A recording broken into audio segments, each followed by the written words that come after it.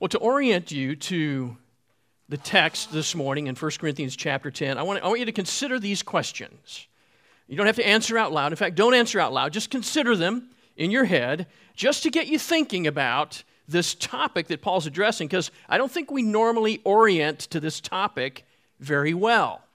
So just trying to get the juices flowing, if you will.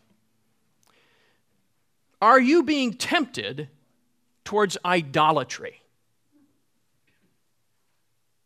When was the last time you battled temptation towards idolatry?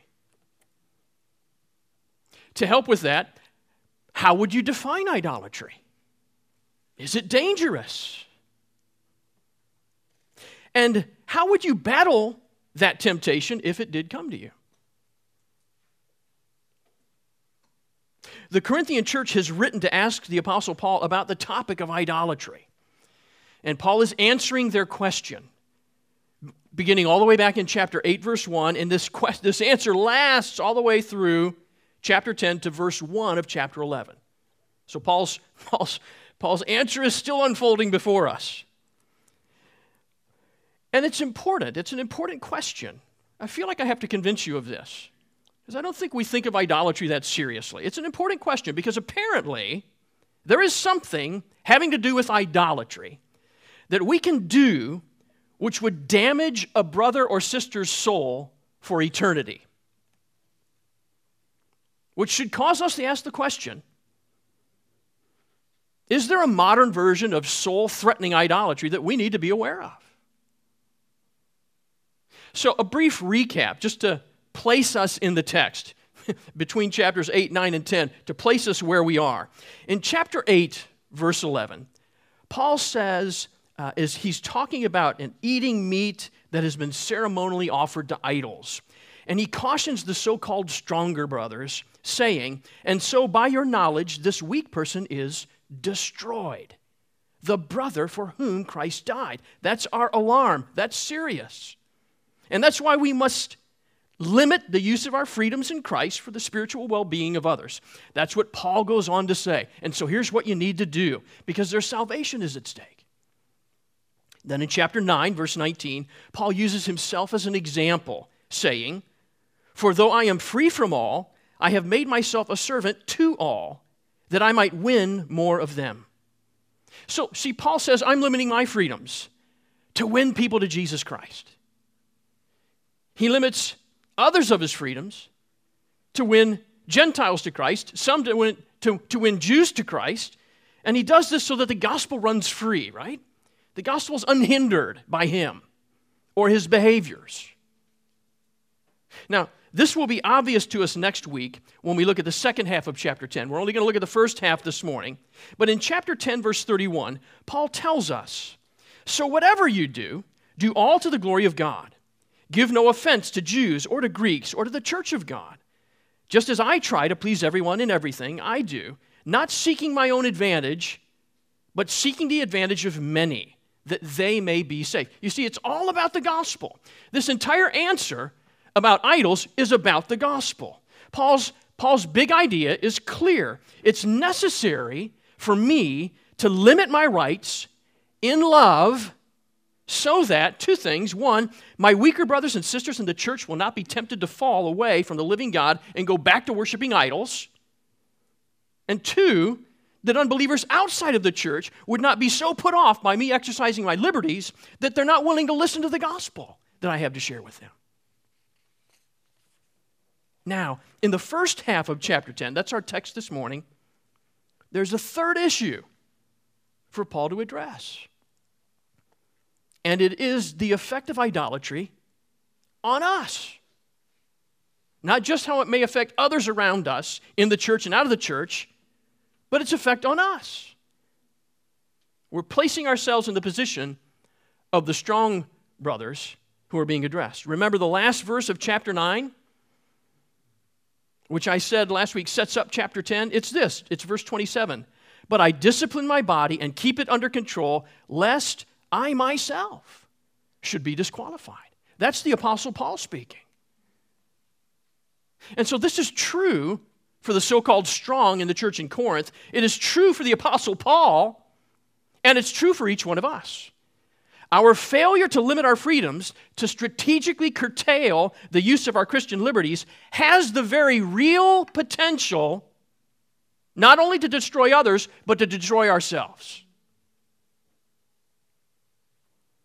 That imperishable wreath that Paul's running for represents heaven. To be disqualified is to fail to persevere in the faith, to apostatize, to stray, and ultimately abandon God and Christ and the salvation that they bring. So idolatry is dangerous.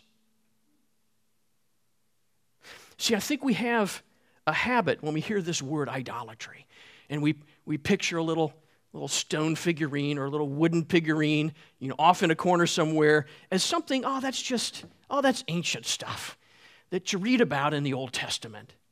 Or that's something that happens in foreign countries that has nothing to do with me. And we dismiss it. We dismiss the notion of idolatry. And we do that, we're dismissing Scripture, which is always a tragic mistake, because this warning is written for us.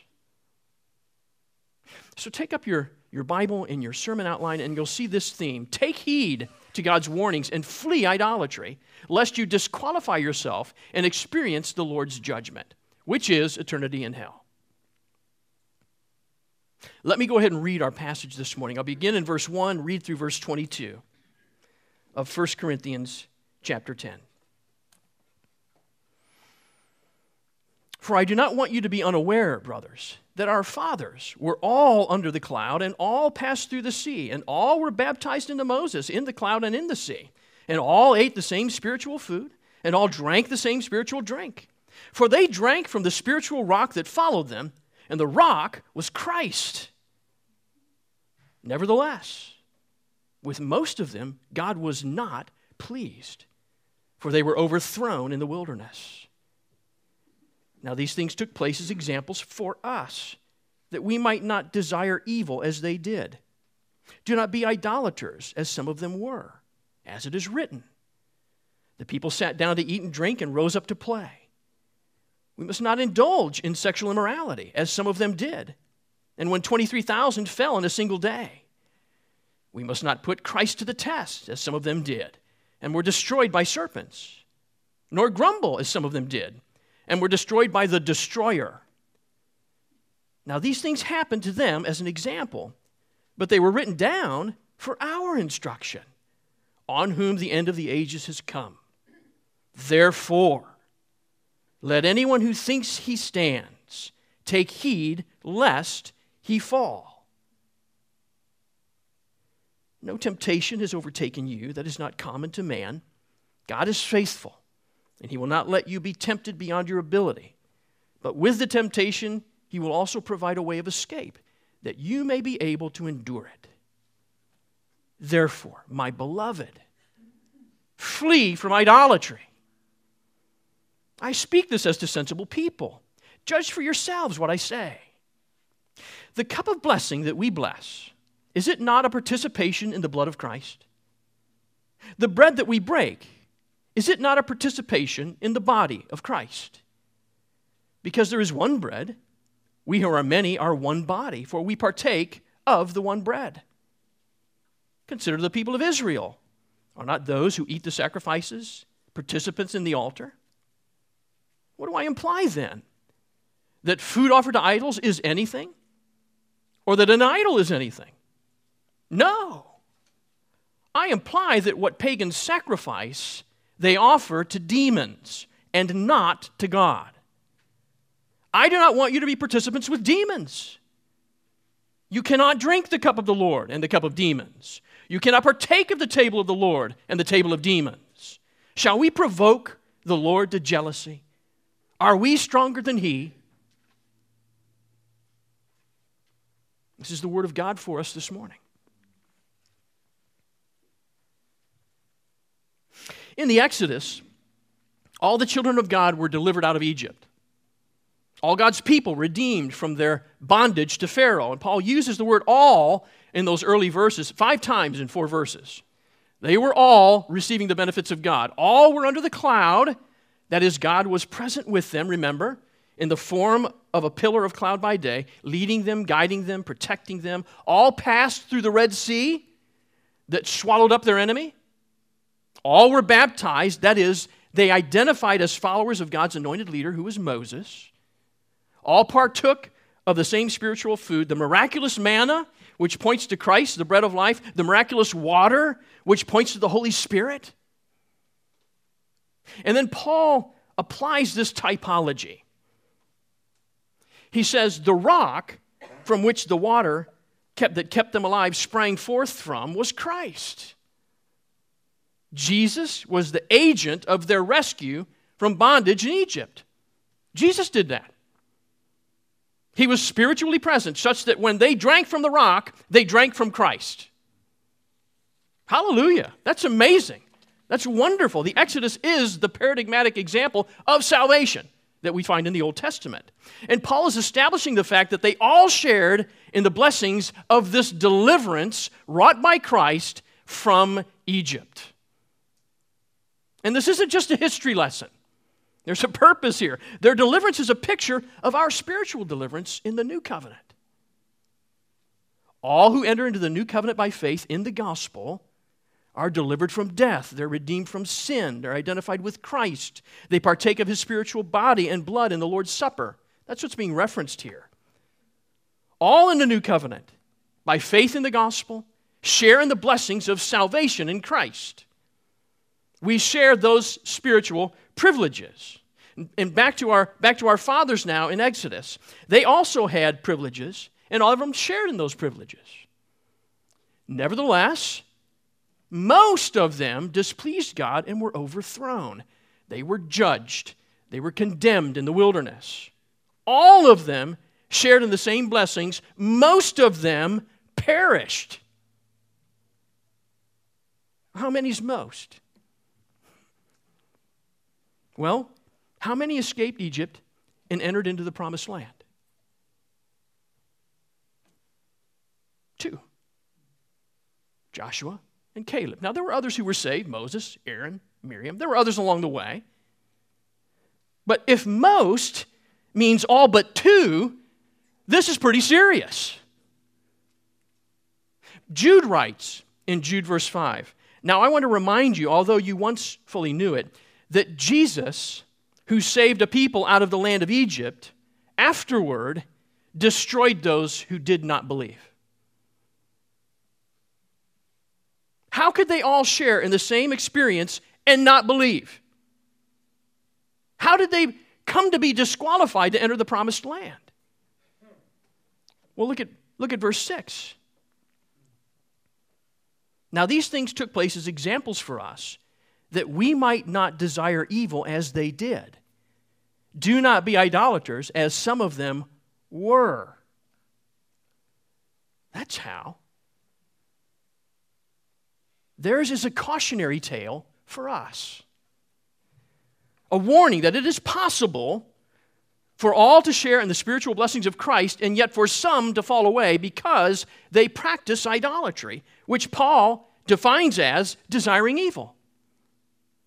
And Paul drives this home with 4 horrific examples. He's not done yet. He really wants to convince the Corinthians and convince us that this is serious. And he gives these 4 horrific examples. In verse 7, this is the golden calf episode in Exodus chapter 32. Turn with me to Exodus chapter 32.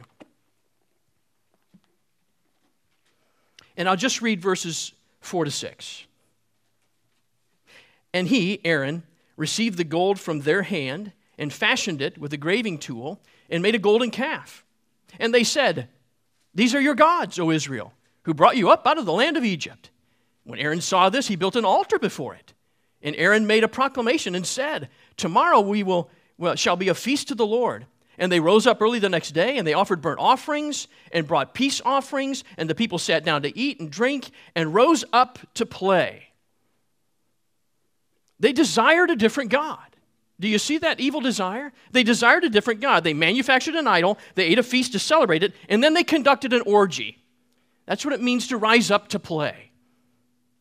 You must not be idolaters as Israel was, Paul says.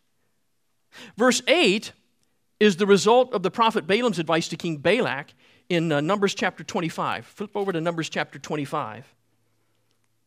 I'll just read the first 3 verses.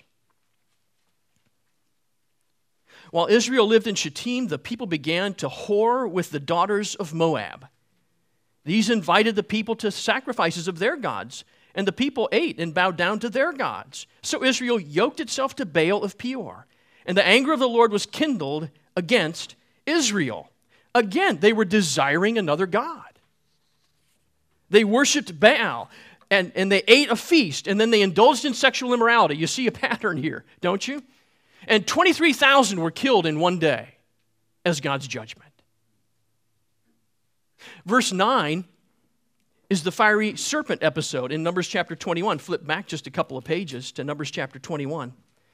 I'll begin at verse 6. From Mount Hor they set out by way to the Red Sea. This is Egypt, or this is Israel traveling through the wilderness to go around the land of Edom. And the people became impatient on the way. And the people spoke against God and against Moses. Why have you brought us up out of Egypt to die in the wilderness? For there is no food and no water, and we loathe this worthless food. And then the Lord set fiery serpents among the people, and they bit the people, so that the people of Israel died. They liked Egypt better. They demanded the food that they wanted. I desire a certain food. God, you must provide it. They demanded that Egypt was better than the wilderness. By the way, they're in the wilderness in the first place because of their own sin back in Numbers chapter 14. And this incident is described in Psalm 78 in verse 18. And it says, they tested God in their heart by demanding the food that they craved. They loathed what God gave them. God gave them miraculous manna, and they loathed it. And they demanded different leadership. But you have to see that in rejecting Moses, they were contesting Christ. Do you see that? Moses is God's appointed leader for them to bring them out. And then so in rejecting him, they're rejecting Christ. So God sent fiery serpents among them to carry out his judgment against them. We must not be idolaters who put Christ to the test, Paul says. And then verse 10 is a reference to Korah's rebellion in Numbers chapter 16. In Numbers chapter 16, a number of the Israelites rose up to overthrow Moses' leadership, demanding to elect their own leaders. So Moses said, well, let's sit down and talk about it. I'll listen to your grievances. But they wouldn't. They wouldn't come to the bargaining table. Again, in rejecting God's appointed leader, they were rejecting Christ. And so in Numbers chapter 16 and verse 32, we read that, and the earth opened its mouth and swallowed them up with their households, and all the people who belonged to Korah, and all their goods, everything, into the earth. And it closed up over them. After seeing that, the rest of them complained about how Korah was treated. And so we have round 2. God sends the destroyer, which is a plague. And before Moses could intercede on behalf of the people, 14,700 of them died. God laid them low because of the evil desires in their heart, which is the definition of idolatry. And this wasn't limited to the Exodus generation. Turn to this account in 2 Kings. 2 Kings chapter 21. I'll begin reading at verse 10. And the Lord said by his servants, the prophets, because Manasseh, this is the son of Hezekiah the good king, because Manasseh, king of Judah, had committed these abominations and has done things more evil than all that the Amorites did, and they were evil people who went before him, and has made Judah also to sin. He led them into idolatry with his idols. Therefore, thus says the Lord, the God of Israel, behold, I am bringing upon Jerusalem and Judah such disaster that the ears of everyone who hears of it will tingle. And I will stretch over Jerusalem the measuring line of Samaria. So he's going to judge Jerusalem by the evil of Samaria, which is great, and the plumb line of the house of Ahab. He's going to measure them by Ahab, who's the evilest king that there was. He's going to punish them according to his standard. And I will wipe Jerusalem as one wipes a dish, wiping it and turning it upside down. And I will forsake the remnant of my heritage and give them into the hand of their enemies, and they shall become a prey and a spoil to all their enemies, because they have done what is evil in my sight and have provoked me to anger since the day their fathers came out of Egypt, and even to this day.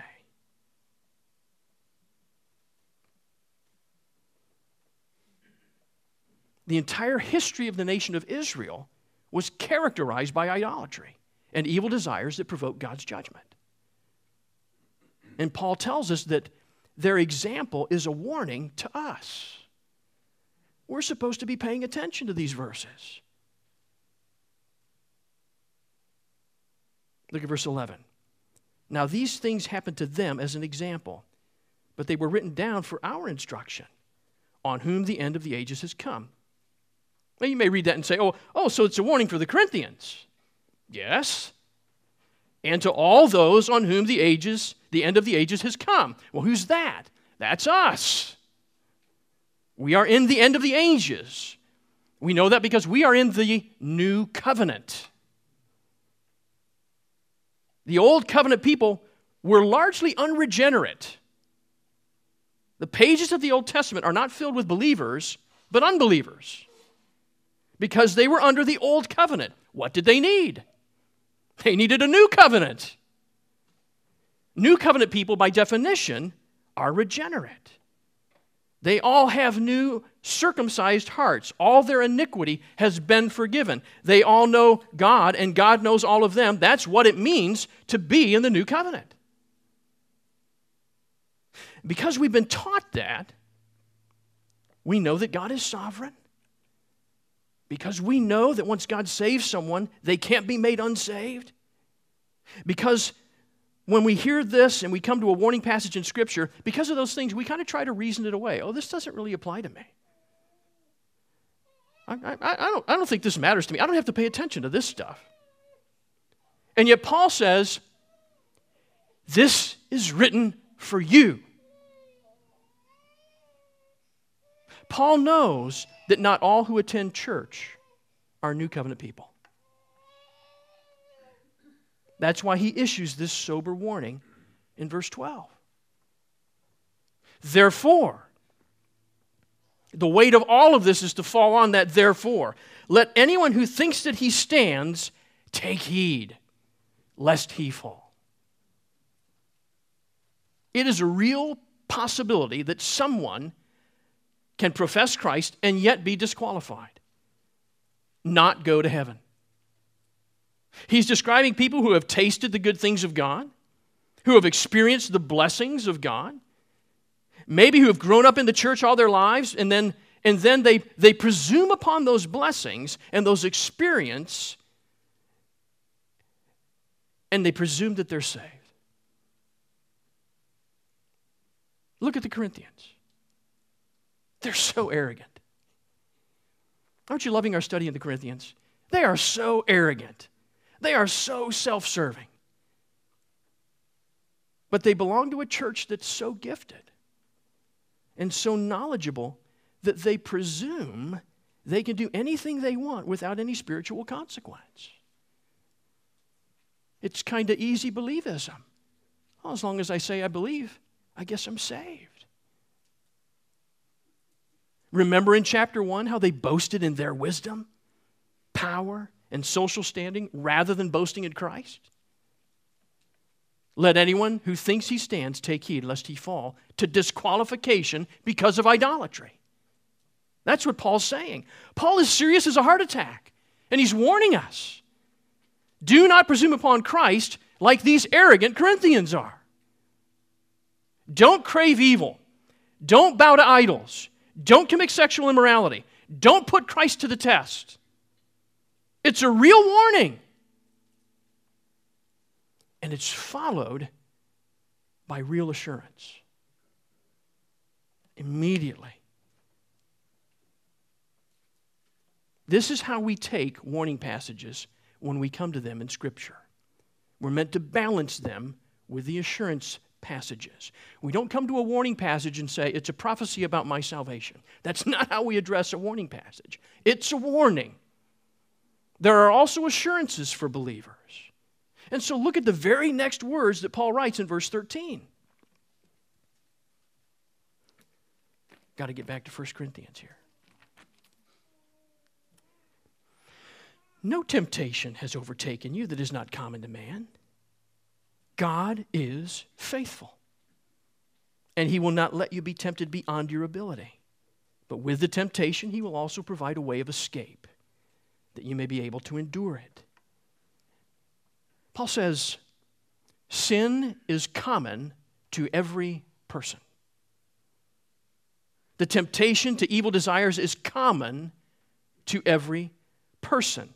The Exodus generation, the church in Corinth, us today. That's why the warning is a grace of God. And there is real assurance for real help. The God who saved you is faithful. He knows what you can bear, and He will not allow you to be tempted beyond what you can bear. When you are tempted, He provides a way out. He does not eliminate temptation from your life, but He enables you to endure it, to say no, to avoid disqualification. We have a tendency to try to, I think sometimes we see this verse, God provides a way out. We have a tendency to try to apply this to every single daily temptation we have, right? Like you're walking down the street and you meet a temptation and you start looking around. Where's the door? Where's the window? I think it's a very difficult way to address sin in your life. But that's not really what Paul's addressing. He's addressing apostasy, falling away from God, abandoning Christ. Paul is pointing to your final salvation. You will endure temptation all the way to the end, such that you will not be disqualified, so that you will not fall under God's judgment and go to hell. That's what he's saying. You will endure. You will persevere. This is how a warning works. I heard this illustration. I found it helpful. I think you might as well. So God is like a dad of a 4-year-old kid. And the dad is calling the 4-year-old back from the road when he sees a car coming. And by listening to his dad's voice, the 4-year-old is kept safe. That's how it is for us. When we listen to the Father's voice and heed Him, He keeps us safe.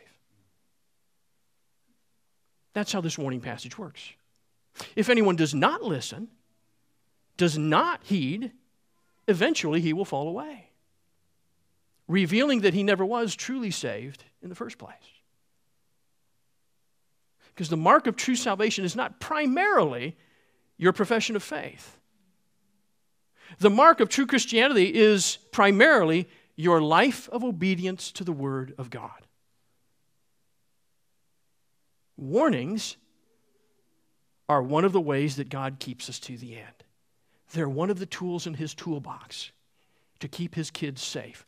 We need to respond to those warnings by saying, oh God, I want to heed your warning. I want to heed your warning. I want to find you faithful all the way to the end. That's how we should respond. Not with faint-heartedness, but with confidence in our God, who's trying to help us. So pick up in verse 14. Let me read this again for us. Therefore, my beloved, flee from idolatry. I speak as to sensible people. Judge for yourselves what I say. The cup of blessing that we bless, is it not a participation in the blood of Christ? The bread that we break, is it not a participation in the body of Christ? Because there is one bread, we who are many are one body, for we all partake of the one bread. Consider the people of Israel. Are not those who eat the sacrifices participants in the altar? What do I imply then?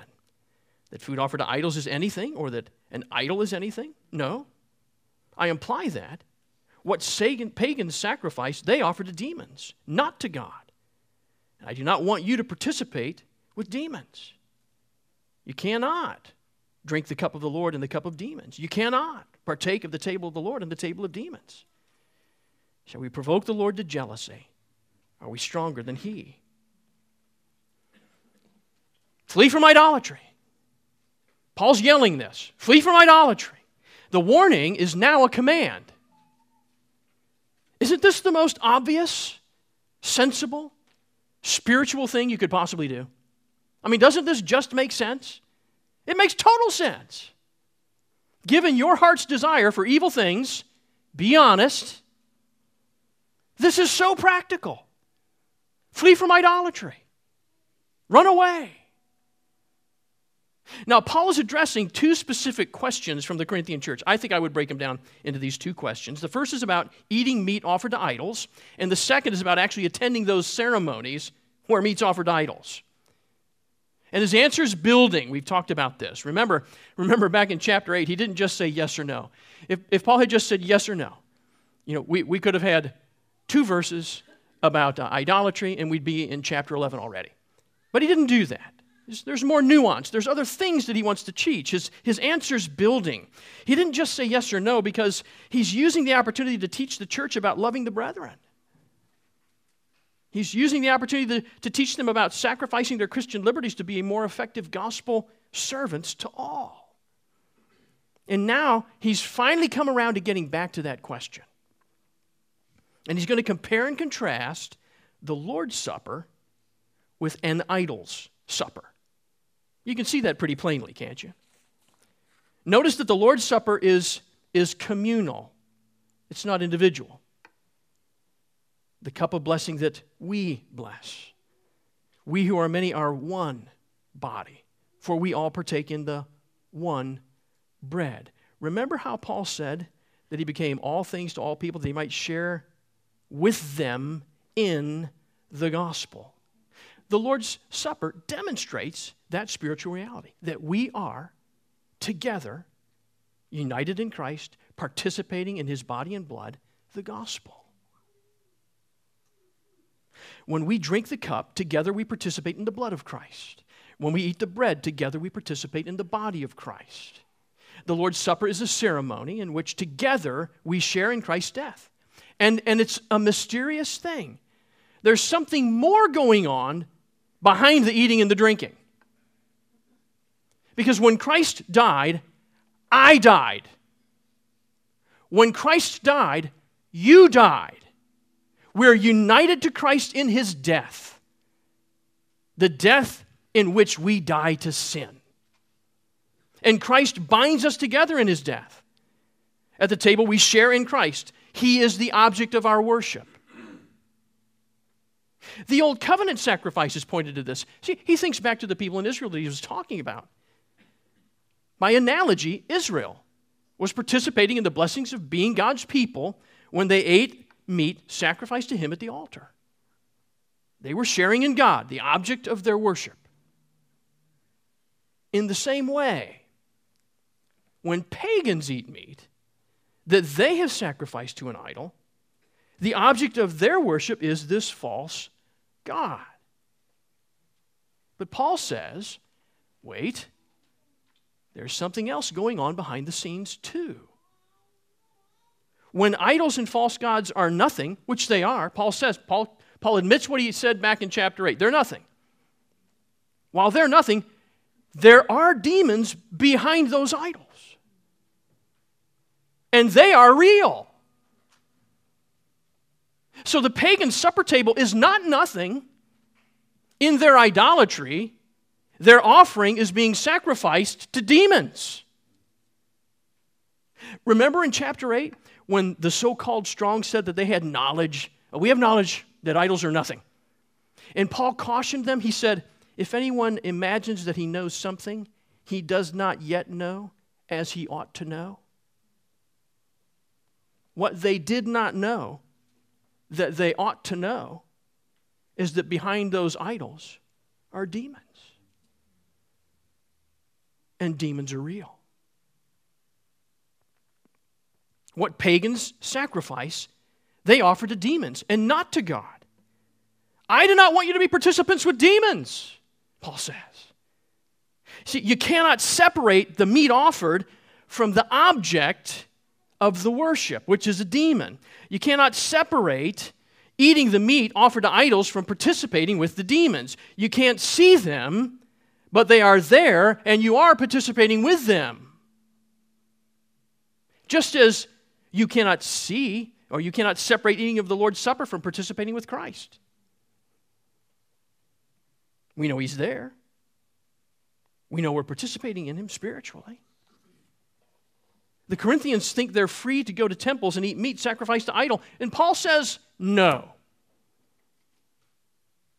You are participating with demons, and I do not want you to participate with demons. That is not fleeing idolatry. That is participating in idolatry. And you can't do both.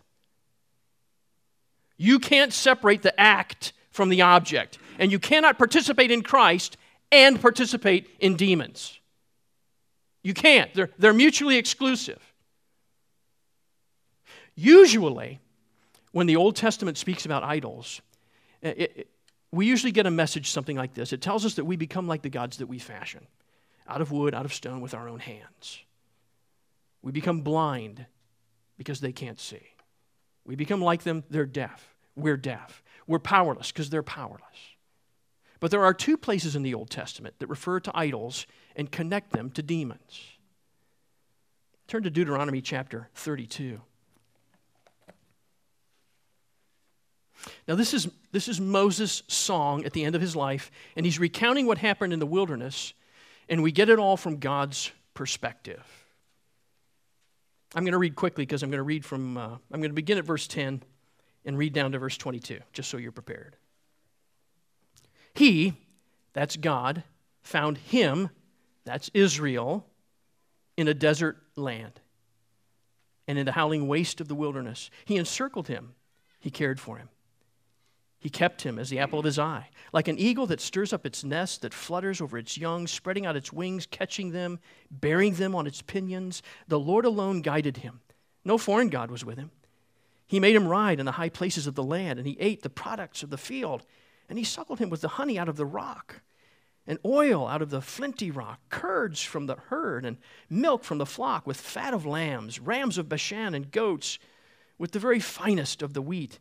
And you drank foaming wine made from the blood of the grape. God found them, and He cared for them like a father. He provided for them. They shared in all of the blessings that God provided.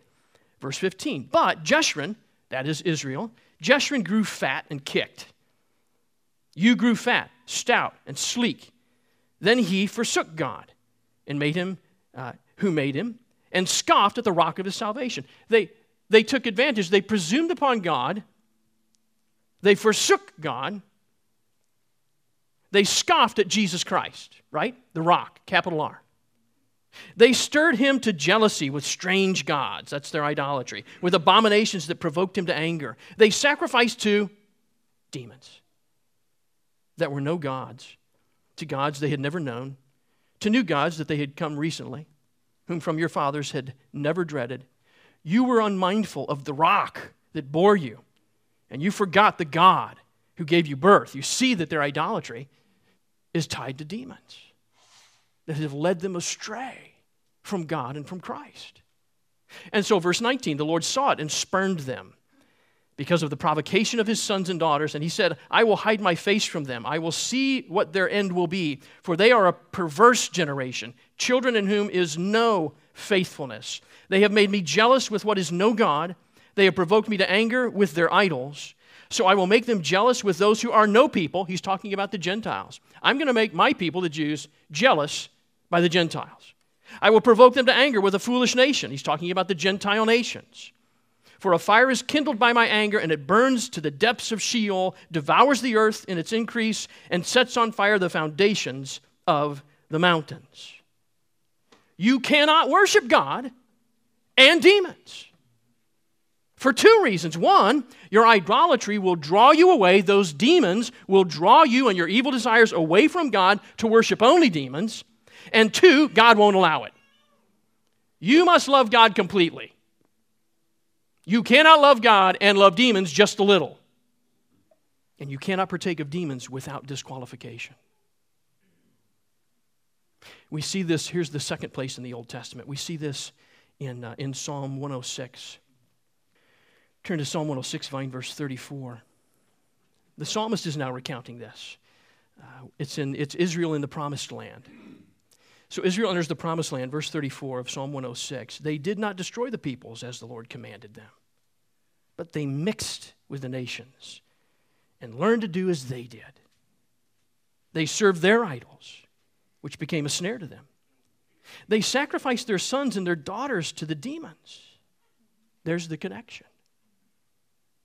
They poured out innocent blood, the blood of their sons and daughters, whom they sacrificed to the idols of Canaan, and the land was polluted with blood. Thus they became unclean by their acts and played the whore with their deeds. Does that sound maybe a little bit like the Corinthians? They mix with their pagan culture. They try to do spiritual things by using culture's ways and means. They've brought demonic influence in through their cultural accommodation. And what will be the effect on their children? They are in effect sacrificing them to culture, to idolatry. Shall we provoke the Lord to jealousy? Are we stronger than He? The God who loves us is jealous for our love. Jealous is a word that falls into the love word group. God demands our perfect love, all of our love. And He's jealous for it. He desires it. We're to love Him, but our unfaithfulness to Him is to prostitute ourselves to demons. That is participating in idolatry, not fleeing from it. And in so doing, we will generate God's wrath as it did in Israel's day. So Paul says, you're in danger of disqualifying yourself. And you're in danger of falling away. Take heed. Flee from idolatry. That's what he says. To us, the people who don't think they have any problem with idols. So how do we take heed? Paul, tell us what to do. How do we go about taking heed? If we're not tempted to attend pagan worship services in pagan temples, and if you are, say no. But if you're not, how do we take heed of Paul's warning? Well, first, read the warning label. That's what we've been doing. Idolatry is not limited to the action of bowing to silly statue made of wood or stone. This is Scripture. This is here for us. We're meant to do it. So listen to Paul's definition again of idolatry back in verse 6. Now these things took place as examples for us that we might not desire evil as they did. Do not be idolaters as some of them were. You see, idolaters are those who desire evil in their hearts. Idolaters are those who desire evil in their hearts. Now, does that make idolatry suddenly relevant to you? Does that make Paul's warning suddenly applicable to you? Let me help you. The answer is yes.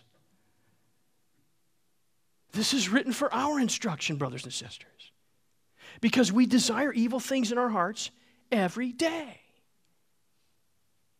If you're like me, they have the potential to draw our heart's love away from God. So we need to endure the temptation, and we can only do that by fleeing from our own evil desires. When I say idolatry, don't think small stone statue. Think the evil desires in my heart. We have to do what the warning says then.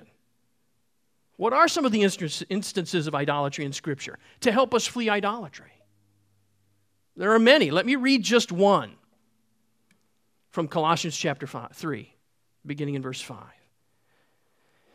There Paul writes, "Put to death, therefore, what is earthly in you: sexual immorality, impurity, passion, evil desire, and covetousness, which is idolatry. On account of these, the wrath of God is coming. Covetousness is not an action. Covetousness is a desire in your heart. And that's idolatry.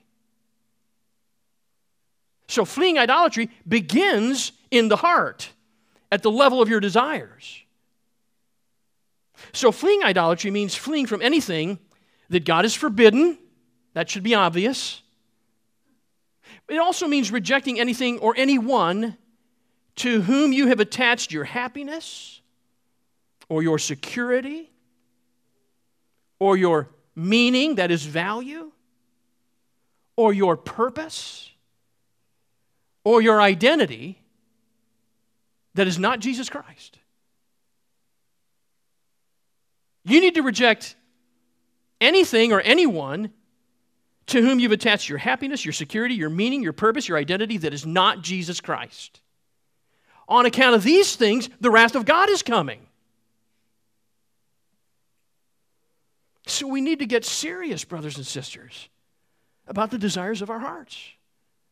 We can't be satisfied with a lack of idle practice in bowing down and eating meats, of actions. We need to get serious about the desires of our hearts. We need to get serious about battling lust when it first tempts our hearts, not after we've acted on it. We need to get serious about battling anger as it forms in our hearts, not after we've said the words that we can't take back. And we can. And we can. Every temptation you have experienced, all of us have experienced. If you share in the spiritual death of Christ, your Heavenly Father will not let you be tempted beyond your ability, such that you're disqualified. That should be encouraging. It should be encouraging to you if you're an unbeliever here today. If you're here this morning, let me say a word to you who are outside of Christ. You are by definition an idolater. Your loyalty is not to Christ, but to yourself. Because of that orientation, all of your desires are considered evil desires in God's sight. You've provoked His just wrath against you. And you are not stronger than He. Even so, heed this warning today. If you would bow down, not at an idol, but if you would bow down at the feet of Jesus Christ and give yourself to Him, if you would turn from your selfish, evil desires and follow Him in gentle service to others and in worship to God, then you too may become a participant in the body of Christ and of salvation that is eternal. I know this sounds like a harsh warning, but it's for your good. You are in real and present danger.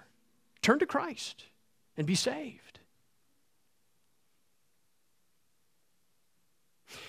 The last note I want to make finally is to participate in the gospel of Christ. By God's grace, let us all be participants in Christ's gospel as Paul encourages us to be. He serves, he lets go of all of his rights that he might participate in the gospel with them. That is the believers. See, we're not saved by our profession. We're not even saved by our obedience.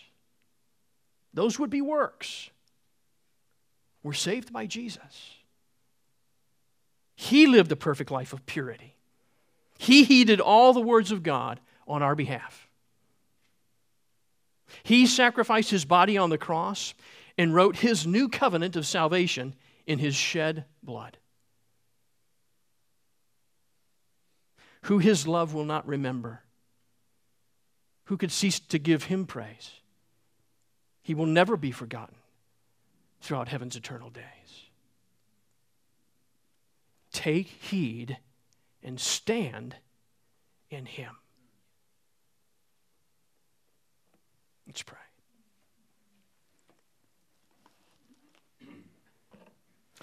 Heavenly Father, your love for us is clear, in that you're a good dad who's willing to warn us about the very evil desires of our own hearts. Father, you know us better than we know ourselves.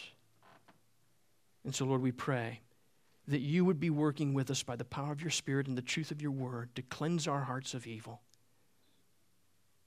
God, help us to use the Spirit and the word to endure temptation when it comes, to say no, and to endure all the way to the end, that we would not be disqualified, but that as your faithful gospel servants, we might one day hear from the lips of our Lord Jesus Christ, well done.